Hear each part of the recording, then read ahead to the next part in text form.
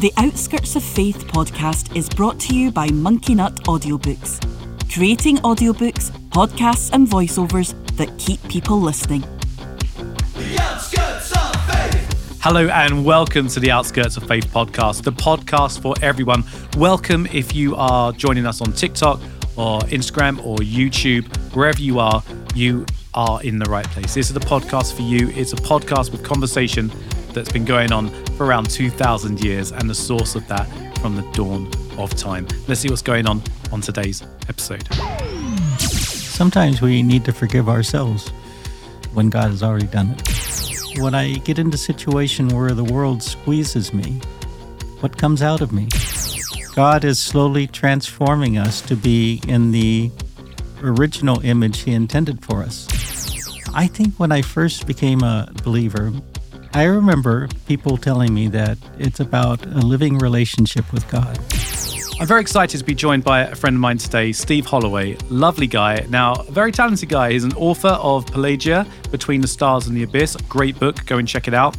Author, as well as working in a Christian charity, working with community development, leadership, medical areas, something which would be best coming from Steve himself. And also, get this, a specialist in marine farming. Steve, you are very, very welcome here. Hello. Well, thank you. It's a pleasure to be here. I feel like we could just spend the podcast talking about all of this. So, first of all, congratulations on your book, Pelagia.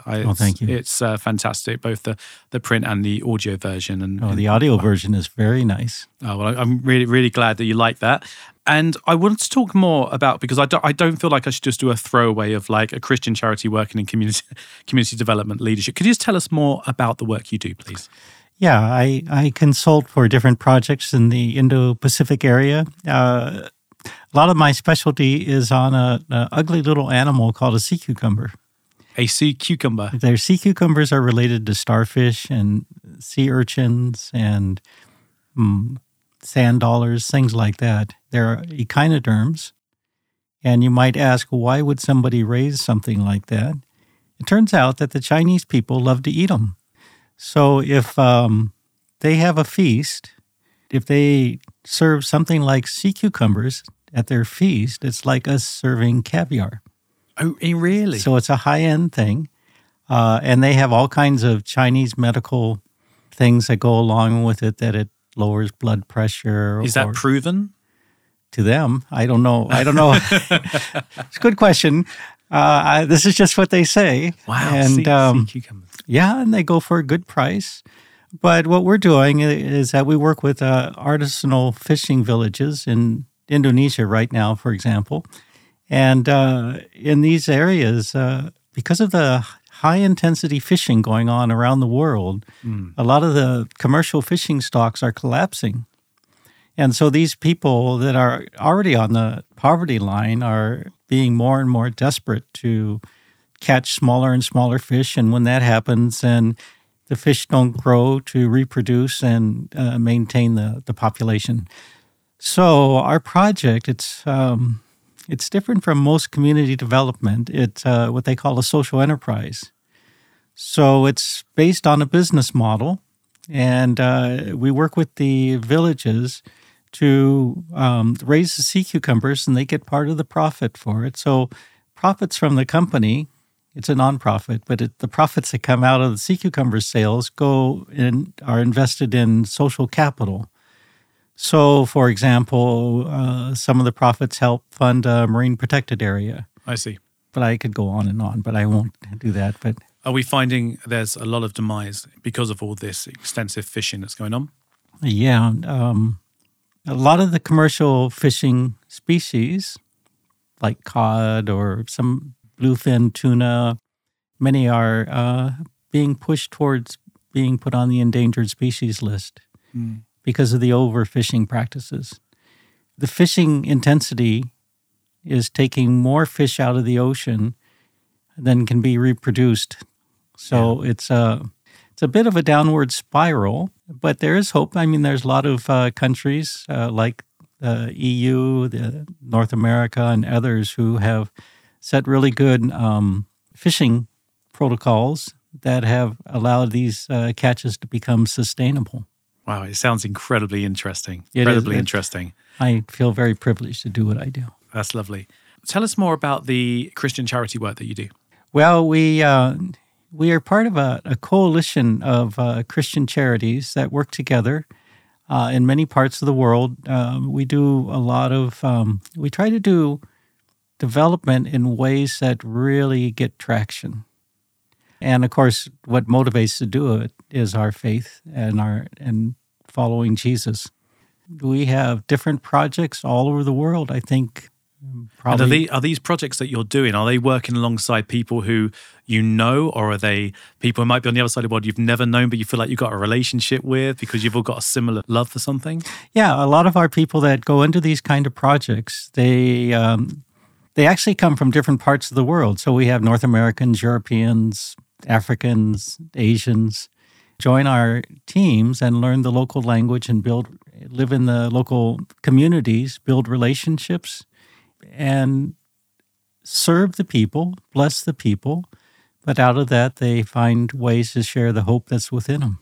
I say that's wonderful. Wonderful. I wish it the very, very best. Thank you. We're talking about the outskirts of faith. Now, we've had many conversations, and I feel like I'm just touching on it, but I feel like I also got quite a good idea of your faith as well. And I love the conversations that we have, and I love the way you approach your faith as well. I genuinely do. But I'm wondering, have you ever found yourself on the outskirts of faith in your life, or have you witnessed people on the outskirts of faith? And what does that look like? Yes, we have. My wife and I and our family, we also lived in many parts of the world. We lived in villages and learned the local languages and build relationships. And some of the best years of my life were doing these kinds of things. But in terms of, I have a lot of stories, and probably too many stories to tell here, but a couple come to mind. I'll tell. Thank you. I'll tell you. I mean, one time I was visiting a friend that had a project up in northern India in the Kashmir area.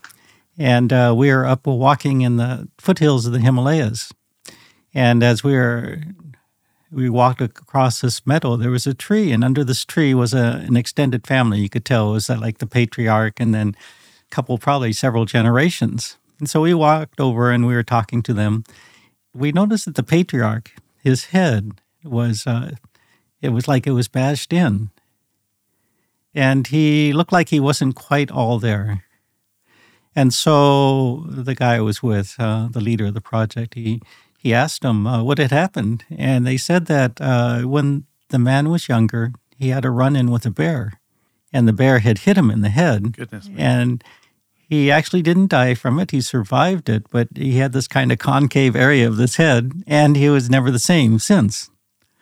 So my friend said, well, do you mind if we pray for him? And they said, why, sure. And you could tell that they were surprised. They were these foreigners, and they were offering to pray. So we did. We prayed for this man, and then we went on our way. A couple of years later, I was in Srinagar, the capital of Kashmir, and I was walking in the old city, and this young man came up to me. He says, oh, you're one of those people. And I said, which people? Well, I don't know if you remember, but a few years ago, you met my family under a tree, and you prayed for our grandfather. And where was this again? When you re-saw them? Kashmir, which is in northern India. The capital city is Srinagar. And how far was this away from where you first met them? It was just in the foothills around Kashmir. Okay. So it's all part of the Himalayas. Interesting. Things like that. Anyways, he said that he told me that his father was healed, and he had come back into his right mind.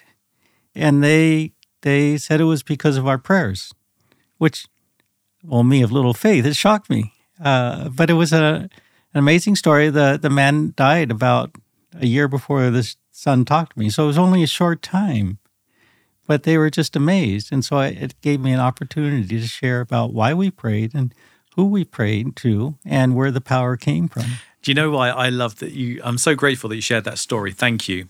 It's because I think if you're visiting, let's just say, the New Testament for the first time, and you hear about these miracles, some people may find it a bit difficult. You know, they might think, well, I want to believe that, but it's a bit difficult. But it's amazing what you can do in prayer in the name of Jesus. And to actually hear a story of that happening in today's day, Yeah. it's just wonderful. And it just says, I just want to say a great big amen, because what it does, for those who are struggling, it can give strength to, look, do you know what? It happened, it's real, and look what we can do through the power of prayer. Do you agree with that? I do. And we've lived among Muslims many times overseas. And a lot of times people like to approach Muslims with apologetics or polemics and things like that. And it usually only makes them better Muslims. Well, we found So what do you mean by that? Sorry, when you say about apologetics? that, arguing our faith against their faith. I see. Trying to find arguments to put down their faith and put up our faith or that kind of thing. So, but we find probably the quickest way to, we found as we prayed for Muslims is prayer itself.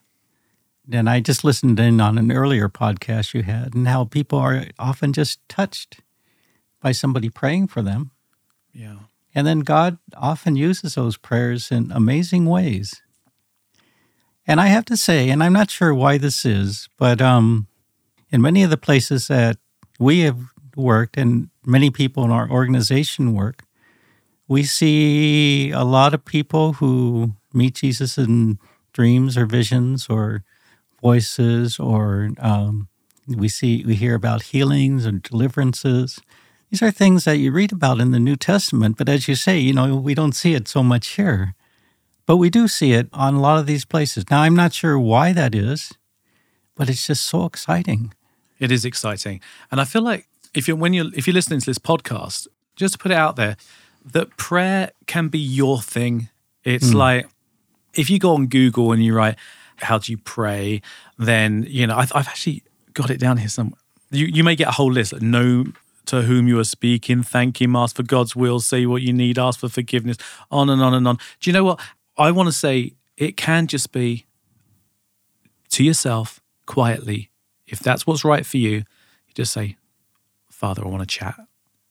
And just reach out and develop that prayer, because it is amazing what the power of prayer can actually do, even just by starting with a whisper. That's or right. Even because God knows your will, he knows your heart before you know it yourself. That's right. So if you are new to prayer and you think, well, I remember at school I put my hands together and I bowed my head. Do you know what? Well, that's not how I do it when I'm making a cup of tea in the morning. If you feel like someone needs prayer, you pray for them your way. That's right. Even if it's just, God, I think that person really needs some help. And God sees into our heart, and he knows the intent of our heart. So no matter how we pray, he uses that intention. Yeah. It's great, isn't it? Yeah, it is. Isn't it exciting? It is exciting. Like, I feel like it takes so much pressure off. Yeah. It takes so much pressure off. Do you know what I did? This was either yesterday or the day before. I actually said, Lord, today I don't know how to pray. I said those words. Sorry, I feel emotional. I did because I wanted to pray. I felt like I needed prayer, but I didn't know how to pray. I don't know if maybe I didn't feel worthy of the prayer at the time or whatever, but I said, I don't know how to pray, but I just need you. And you know what? I felt better, So it's different for everybody and at different times. Would you agree with that? That's right. Yeah. Nothing else at its very core. It has to be authentic. Yeah, right. It has to come out of your heart and just a genuine discussion, relationship with God. Absolutely. Now, I have asked you to bring some scripture with you today. Yeah. Would you kindly read us what scripture you brought with you? Tell us what it is and why you chose it, please. Right. And actually, it's a good segue from what we just talked about here. Well, that's brilliant. Yeah. I'll run with that. Yeah. So the one I brought was, here, I'll just read it and then tell you where it's from. Great. It says, Hear, O Israel, the Lord our God, the Lord is one. You shall love the Lord your God with all your heart, with all your soul, with all your might. And these words that I command you today shall be on your heart. That's from the Old Testament, Deuteronomy 6:4. Can I just explain as well? 6:4. So if you're picking up the Bible for the first time, the 6 is like the chapter, Deuteronomy. So you'll see the big number, and then you'll see lots of tiny little numbers. They're the verses. So when you hear 6:4, it's chapter 6, verse 4. So you got the big number, and then once you got to the big number, just look for the little number 4. Thanks, That's Steve. right. Carry on. Yeah. And actually, this verse has been with me for, I think, since I first became a Christian. I remember being in a college Christian group, and they asked what verse I liked the most, and it was this one. But the reason it stays with me is as I get older, the depth of meaning in this verse get peeled back like an onion, and then they go deeper and deeper and deeper. And it's like kind of an unending onion, really. It just goes on and on and on. And I'll give you some examples. I think when I first became a believer, this was 30-something years ago, no more than that, 40 years ago. Anyways, doesn't matter. Who knows? I remember people telling me that it's about a living relationship with God. And I just love that idea. Yeah. But loving the idea of a living relationship with God is not the same thing as having a living relationship with God. And so over the years, slowly, I started learning how to practice the presence of God.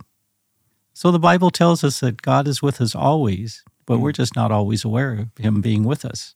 So this idea of practicing the presence of God and watching for him and starting to have these kind of authentic conversations in prayer. So not just praying to God, but listening to what God says in return. I think that's quite a difficult concept for someone maybe visiting that for the first time, especially in today's world, because it's very materialistic. You know, we like to grab something. Have we got the new this? Have we got the new that? But I wonder what you think to this, that a real feeling, a real emotion, like when you love someone deeply, or if you had, let's go say anger, someone had anger deeply, that is almost like a firm substance. It's almost like it's something you can grab. It's quite thick. It's quite real.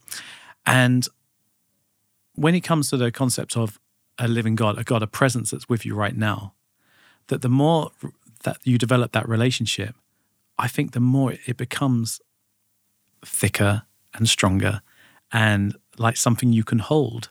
It becomes something really real, something that you can almost hold in your hand. Does that make sense? That's right, yeah. Do you agree with that? I do. And I think over time, God demonstrated his reality in my life and his love for me, that he really is a good father.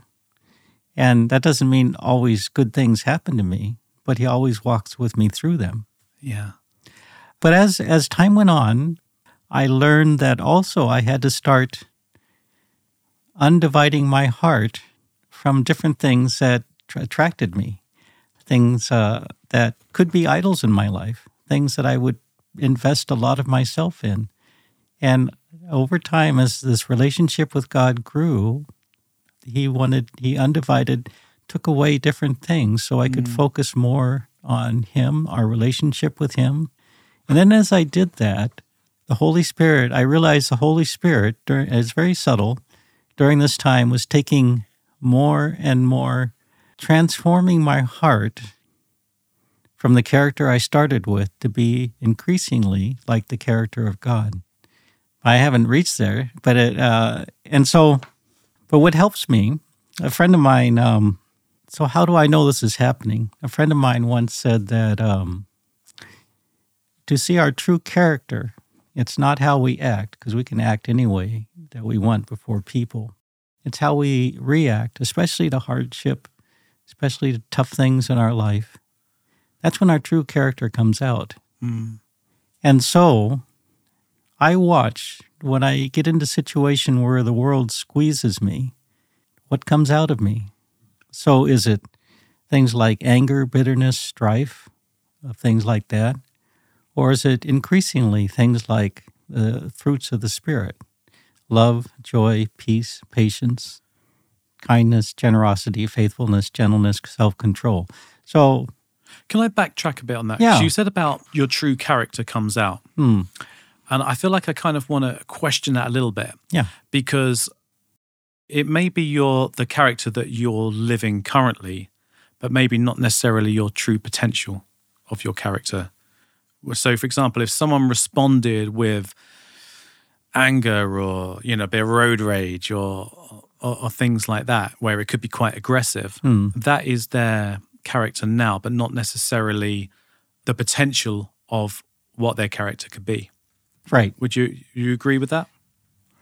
What I mean is that if someone's listening to this right now and they're thinking, well, I just get angry all the time when something, I just feel anger and everything like that, where if we maybe like handed that over and they sort of developed that side of it, because I agree with you, by the way, completely in what you're saying, but I just want to make sure that people hearing it are also understanding that if you're going through that and being that person, that isn't necessarily your true potential. That's right.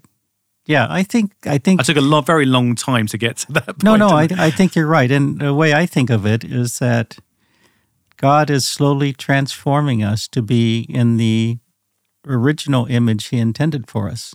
Mm-hmm. And, I'm certainly not there yet. I was a very angry young man, and God had to teach me a lot through the consequences of my anger and things like that. And so that kind of thing helped me understand much more of how how could things like gentleness and self-control come out of me. Do you know, I'm going to be completely honest with you here, that so like with myself, like when through the years of, I don't know, performing or in the studios, whatever, people always saw me as like this kind of positive, I think, but I was seeing a lot of stuff around me which was really bothering me, and I would feel like angry, and I would found myself carrying it, and it was so heavy, and it would come out at times, not in a really, really sort of like aggressive sort of way, but in a not very nice way. Usually when I was tired, that's when it all sort of came out.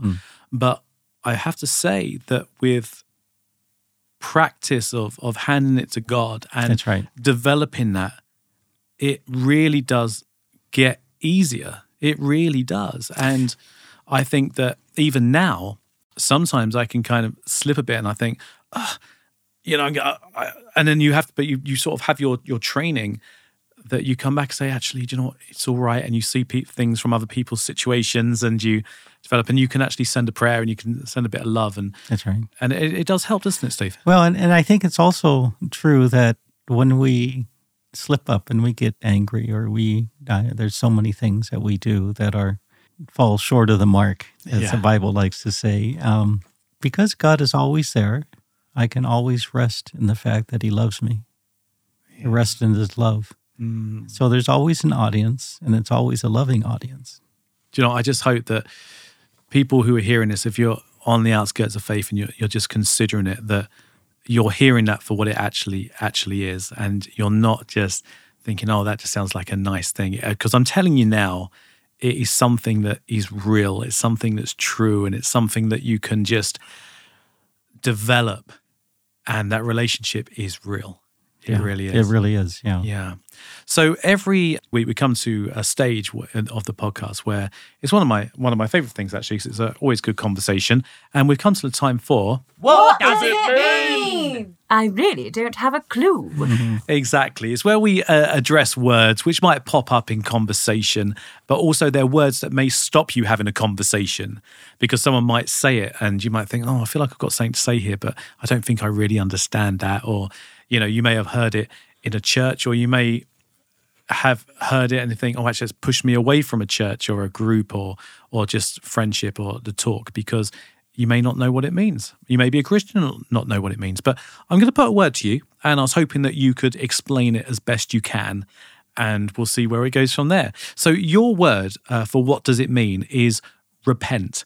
What does the word repent actually mean? I love it. Thanks for giving me this word. I love this word. Well, I would start with a parable, a story that Jesus gave about the prodigal son.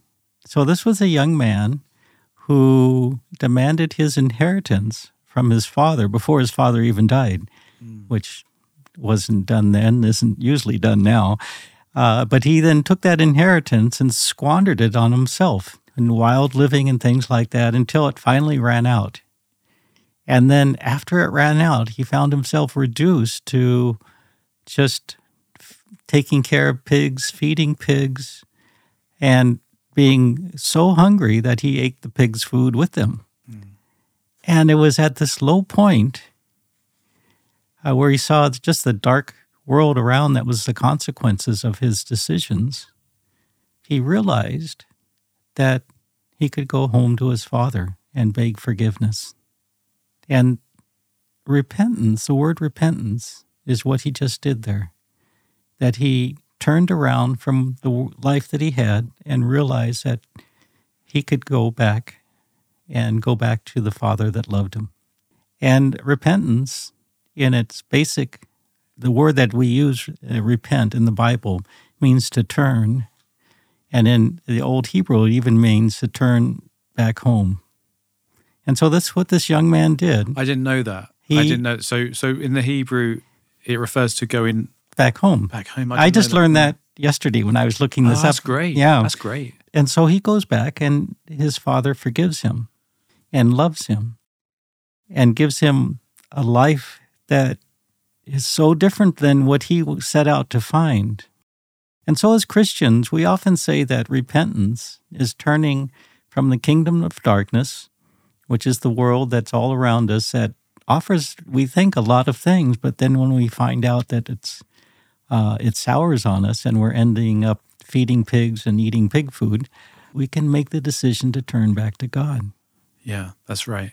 And I think that we hear that, God is sort of calling us home. And I think some people are like, what? I live down the road and then, in this house there. But it's something that's, the more you get to know God and the more you get to experience Jesus, and certainly that feeling of the Holy Spirit. And I do urge everyone, just even if you do it quietly in your morning when you wake up, just invite the Holy Spirit. I've started doing it to the rooms in my house. Seriously, I think it's so great. Is that you'll find that you can be living your life, because when you turn to God and you come home, you can be on this earthly world, this earthly life, and you have turned to God. You've gone home to God. You're saying, I'm coming home to God. And God's saying, well, do you know what? While you're living this life, we're together now. We're a team. We're a family. I love you. Let's do this together. So it doesn't mean you can't just enjoy your life and live your life. But when you do it in partnership, in a relationship, it's pretty good. That's right. And when we go through this process of repentance, it reorders our whole world. The way we live changes. We focus on God, and He gives us new hope, new love, and access to Himself. And I also think it's quite, if you look at, if you go to see a psychiatrist and, we see it on TV, they've got a sofa and they put it up. And what are they doing? They're talking. And often they're addressing things that have gone on or is going on and everything. And it's a very commendable job, and, some really great work gets done there. But isn't it great that you can turn to God? That's right. With just those small things, they never turn into big things. And the nice thing about that is that God knows you already. Yeah. There's nothing you're going to say to Him that's going to surprise Him. I think it was Cary Grant. She's got a book, which I urge you to listen to if you're listening to this. It's quite a short book. It's called The First 30 Days of Walking with Jesus. It's very cool. And she was actually here. We were in the green room and we were having a chat. And she was telling a story. And then she said that somebody was, approaching God and saying, this thing that happened. And God's like, why are you still going on about that? Why are you still going on? I know you're sorry for that.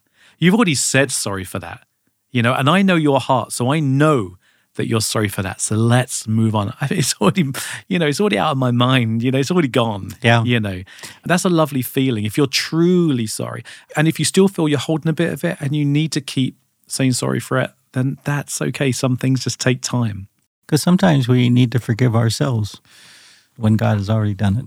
Yeah, absolutely. And I was also thinking about the repenting, that if you learn to repent yourself, this has just popped into my head now, if you learn to repent yourself, then you can also be seeing things from the other person's point of view as well. That's right. Which may allow you to be a bit more forgiving towards them.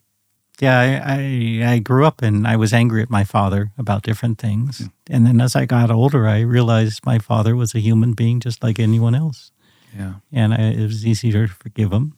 And I also realized my part in it too. So, it wasn't just a one-way thing. Yeah, I can identify. So where have you seen God working recently? In this the world that's going on, there's we see a lot of negative spoken about. People seem to sort of want to know that stuff, but there is so much beauty in that as well. And sometimes it doesn't always look beautiful. But where have you seen God working? Well, in my work with the Christian Charity, I oversee a lot of different projects and have a lot of different friends in different parts of the world. And one of the things that we see that is something you won't ever see on your evening news is this new phenomena of movements to Jesus in Muslim countries, among Muslim societies. It's actually unprecedented in the world. A friend of mine who has been researching this says between the time of Muhammad until now, there were maybe 3 movements in history. I mean, until the 70s. And then from the 70s to about 2000, there was 60 of them. And now there's something like 400 and something. So it's gone from almost nothing to quite a thing going on. And I think one of the questions that might come up is, well, first of all, if you're a Muslim, probably the worst thing you can think of would be to call yourself a Christian. And there's a whole reason behind that. So there's a lot of hostility towards the Bible. They feel that it's been changed and things like that. However, the way that God is doing what he's doing in the Muslim societies is he's breaking into Muslim lives through things like the healings like I was talking about, or deliverance, or things like the dreams and the visions and that type of thing. And these displays of power tend to validate the message and the messenger of people who are sharing from their hearts. And so we find, Iran is a great example. If people look up what's going on in Iran in terms of Iranians following Jesus, it's an amazing thing. But it's just one example of many, many others going on in the world right now. I see your point completely. I also think that within Christianity, it's an accepting religion as well. It's an accepting faith. And I've got friends of all different religions, like same as you do. Yeah. And it's lovely just hearing them speak of God, because I'm there and I'm thinking, I relate to God, you know. But what I find, and we've had this chat before, Steve, is that we are so young following the Bible, you know, and how important it is to follow the work of the apostles. And, if you think less than 2,000 years ago, and then 2.8 billion Christians now, that is very fast. And that is continuously growing. That is continuously growing because we're at, in many ways, I think, and please feel free to challenge me on this, but we're at almost like an infancy stage of this. So I'm not surprised hearing these stories that you're saying, because I think there's going to be more of them and more of them, because this love, and I want to stress that, this love is spreading. It's a tidal wave. And I really feel right now with what I hear about different people doing things around the world and just spreading this love. Love is infectious. And do you know what? As I always say to people, even if you're not a Christian or you're on the outskirts of faith, or even if you're not on the outskirts of faith, you could do a lot worse than living like the first couple of commandments. Yeah, right. That's right. That was taught to us, and following in the footsteps of Jesus. You could do a lot worse than that. That's right. And many people are finding that. I think the gospel's growing faster, and the kingdom of God is growing faster in the world probably today than any time in history.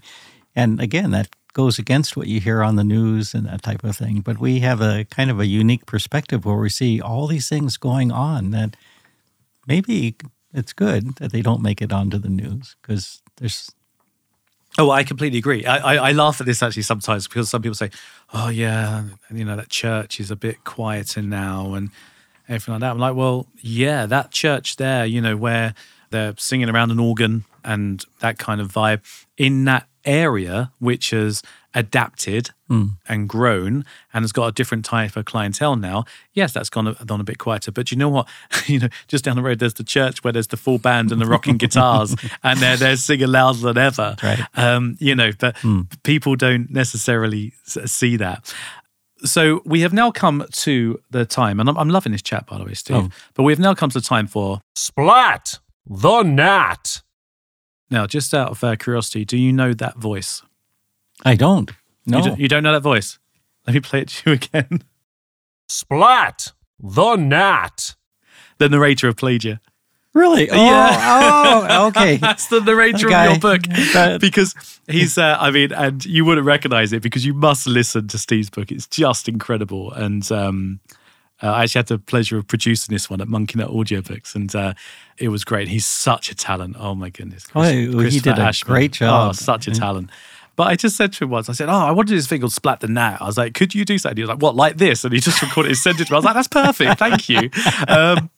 But the whole point is that we carry things. Everybody carries some things, and sometimes it can get a bit too much. And we actually put up a wall in front of us to get on living a love-filled day. And we can take that, and what we can do is we can sort of swat that gnat, that gnat that just keeps flying back in your face that we can't get rid of and make a big fuss of.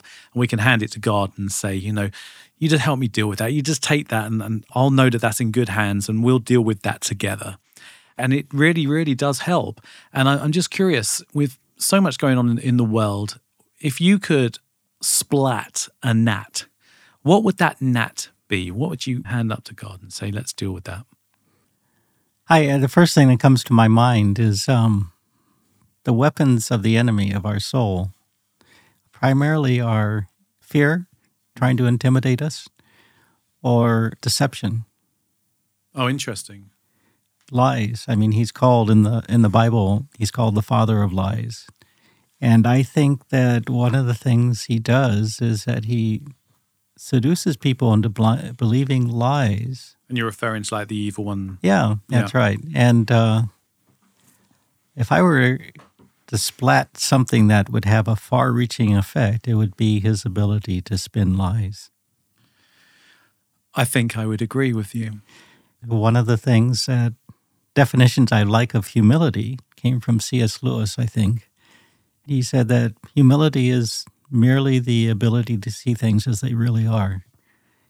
And I think the enemy of our soul tries very hard to make us not see things as we really are, as God really is, as people really are. So, for example, if we like somebody, we only think about the good things of them.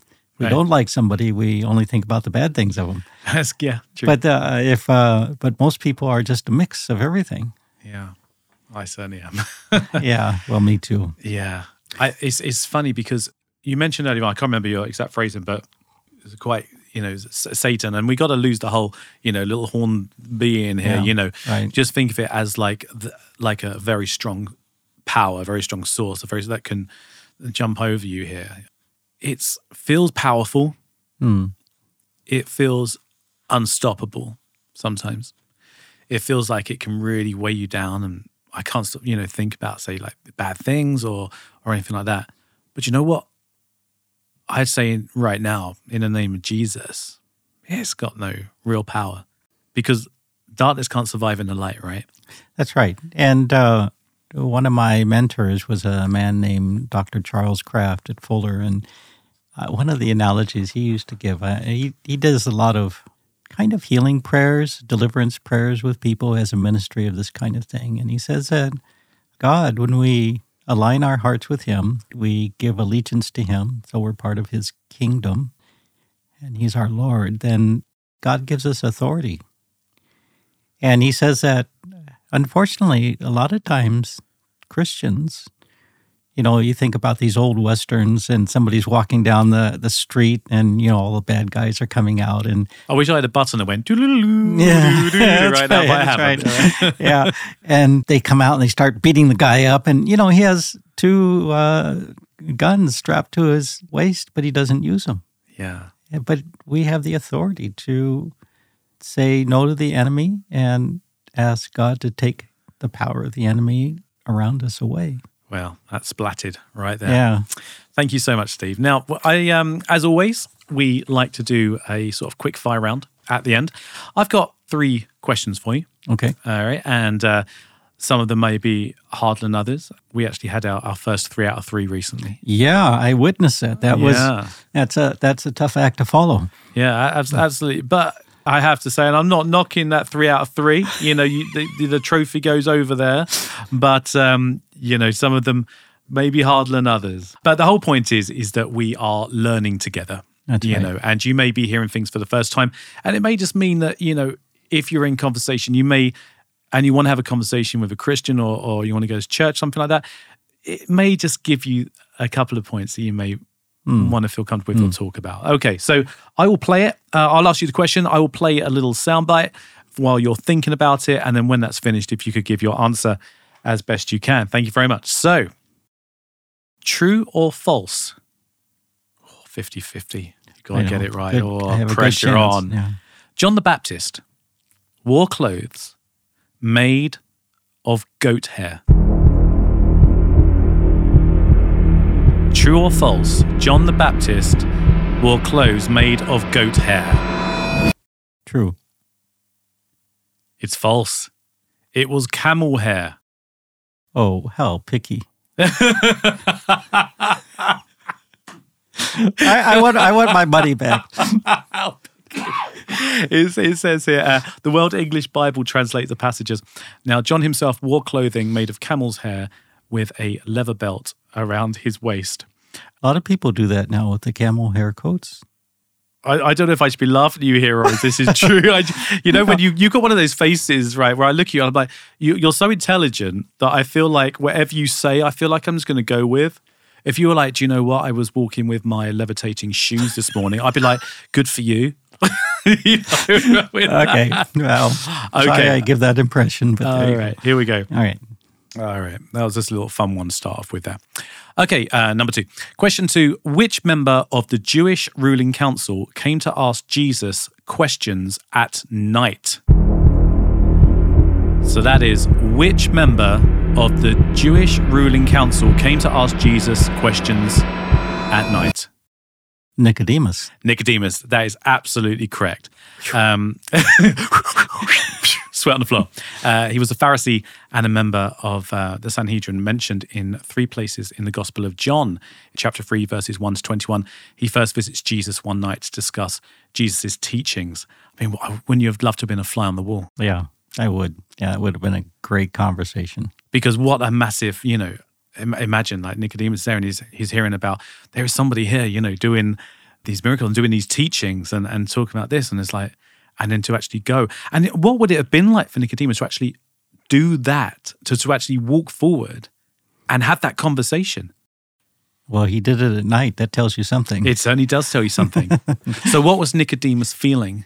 And was that planted by God to be a trigger of something, Yeah, who knows? But Who knows? I think, he was impressed by Jesus, the fact that he would take a risk like that and go talk to him, even though he did it secretly.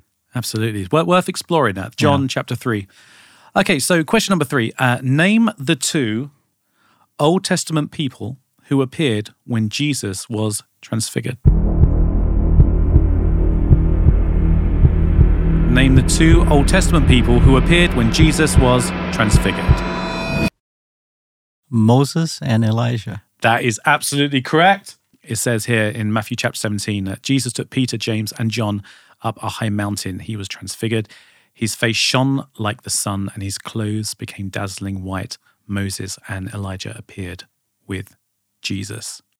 What do you think about that whole section in Matthew chapter 17 there? What's the relevance of that?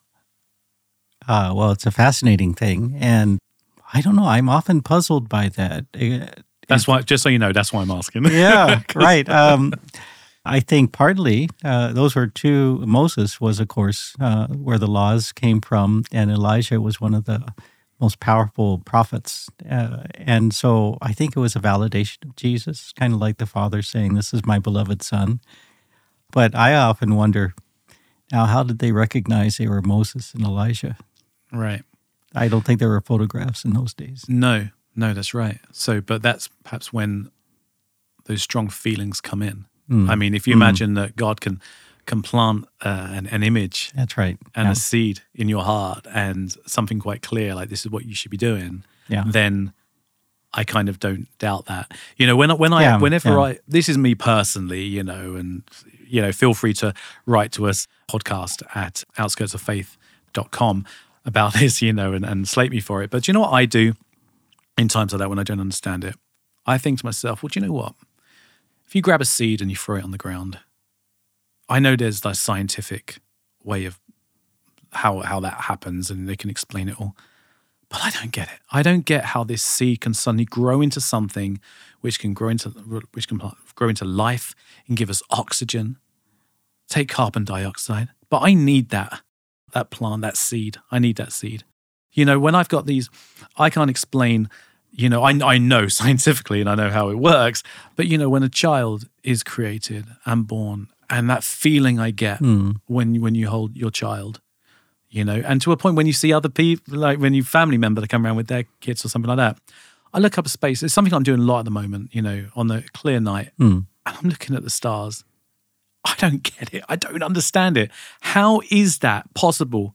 How is it there like that? You know, it's like, and then the moon's there and Saturn's there and that's there. I was watching Star Trek last night and it popped into my head as well on film 4. And I'm like, I can't understand that, but I know it's there and I know it's real. So who am I to question these other things that I don't understand?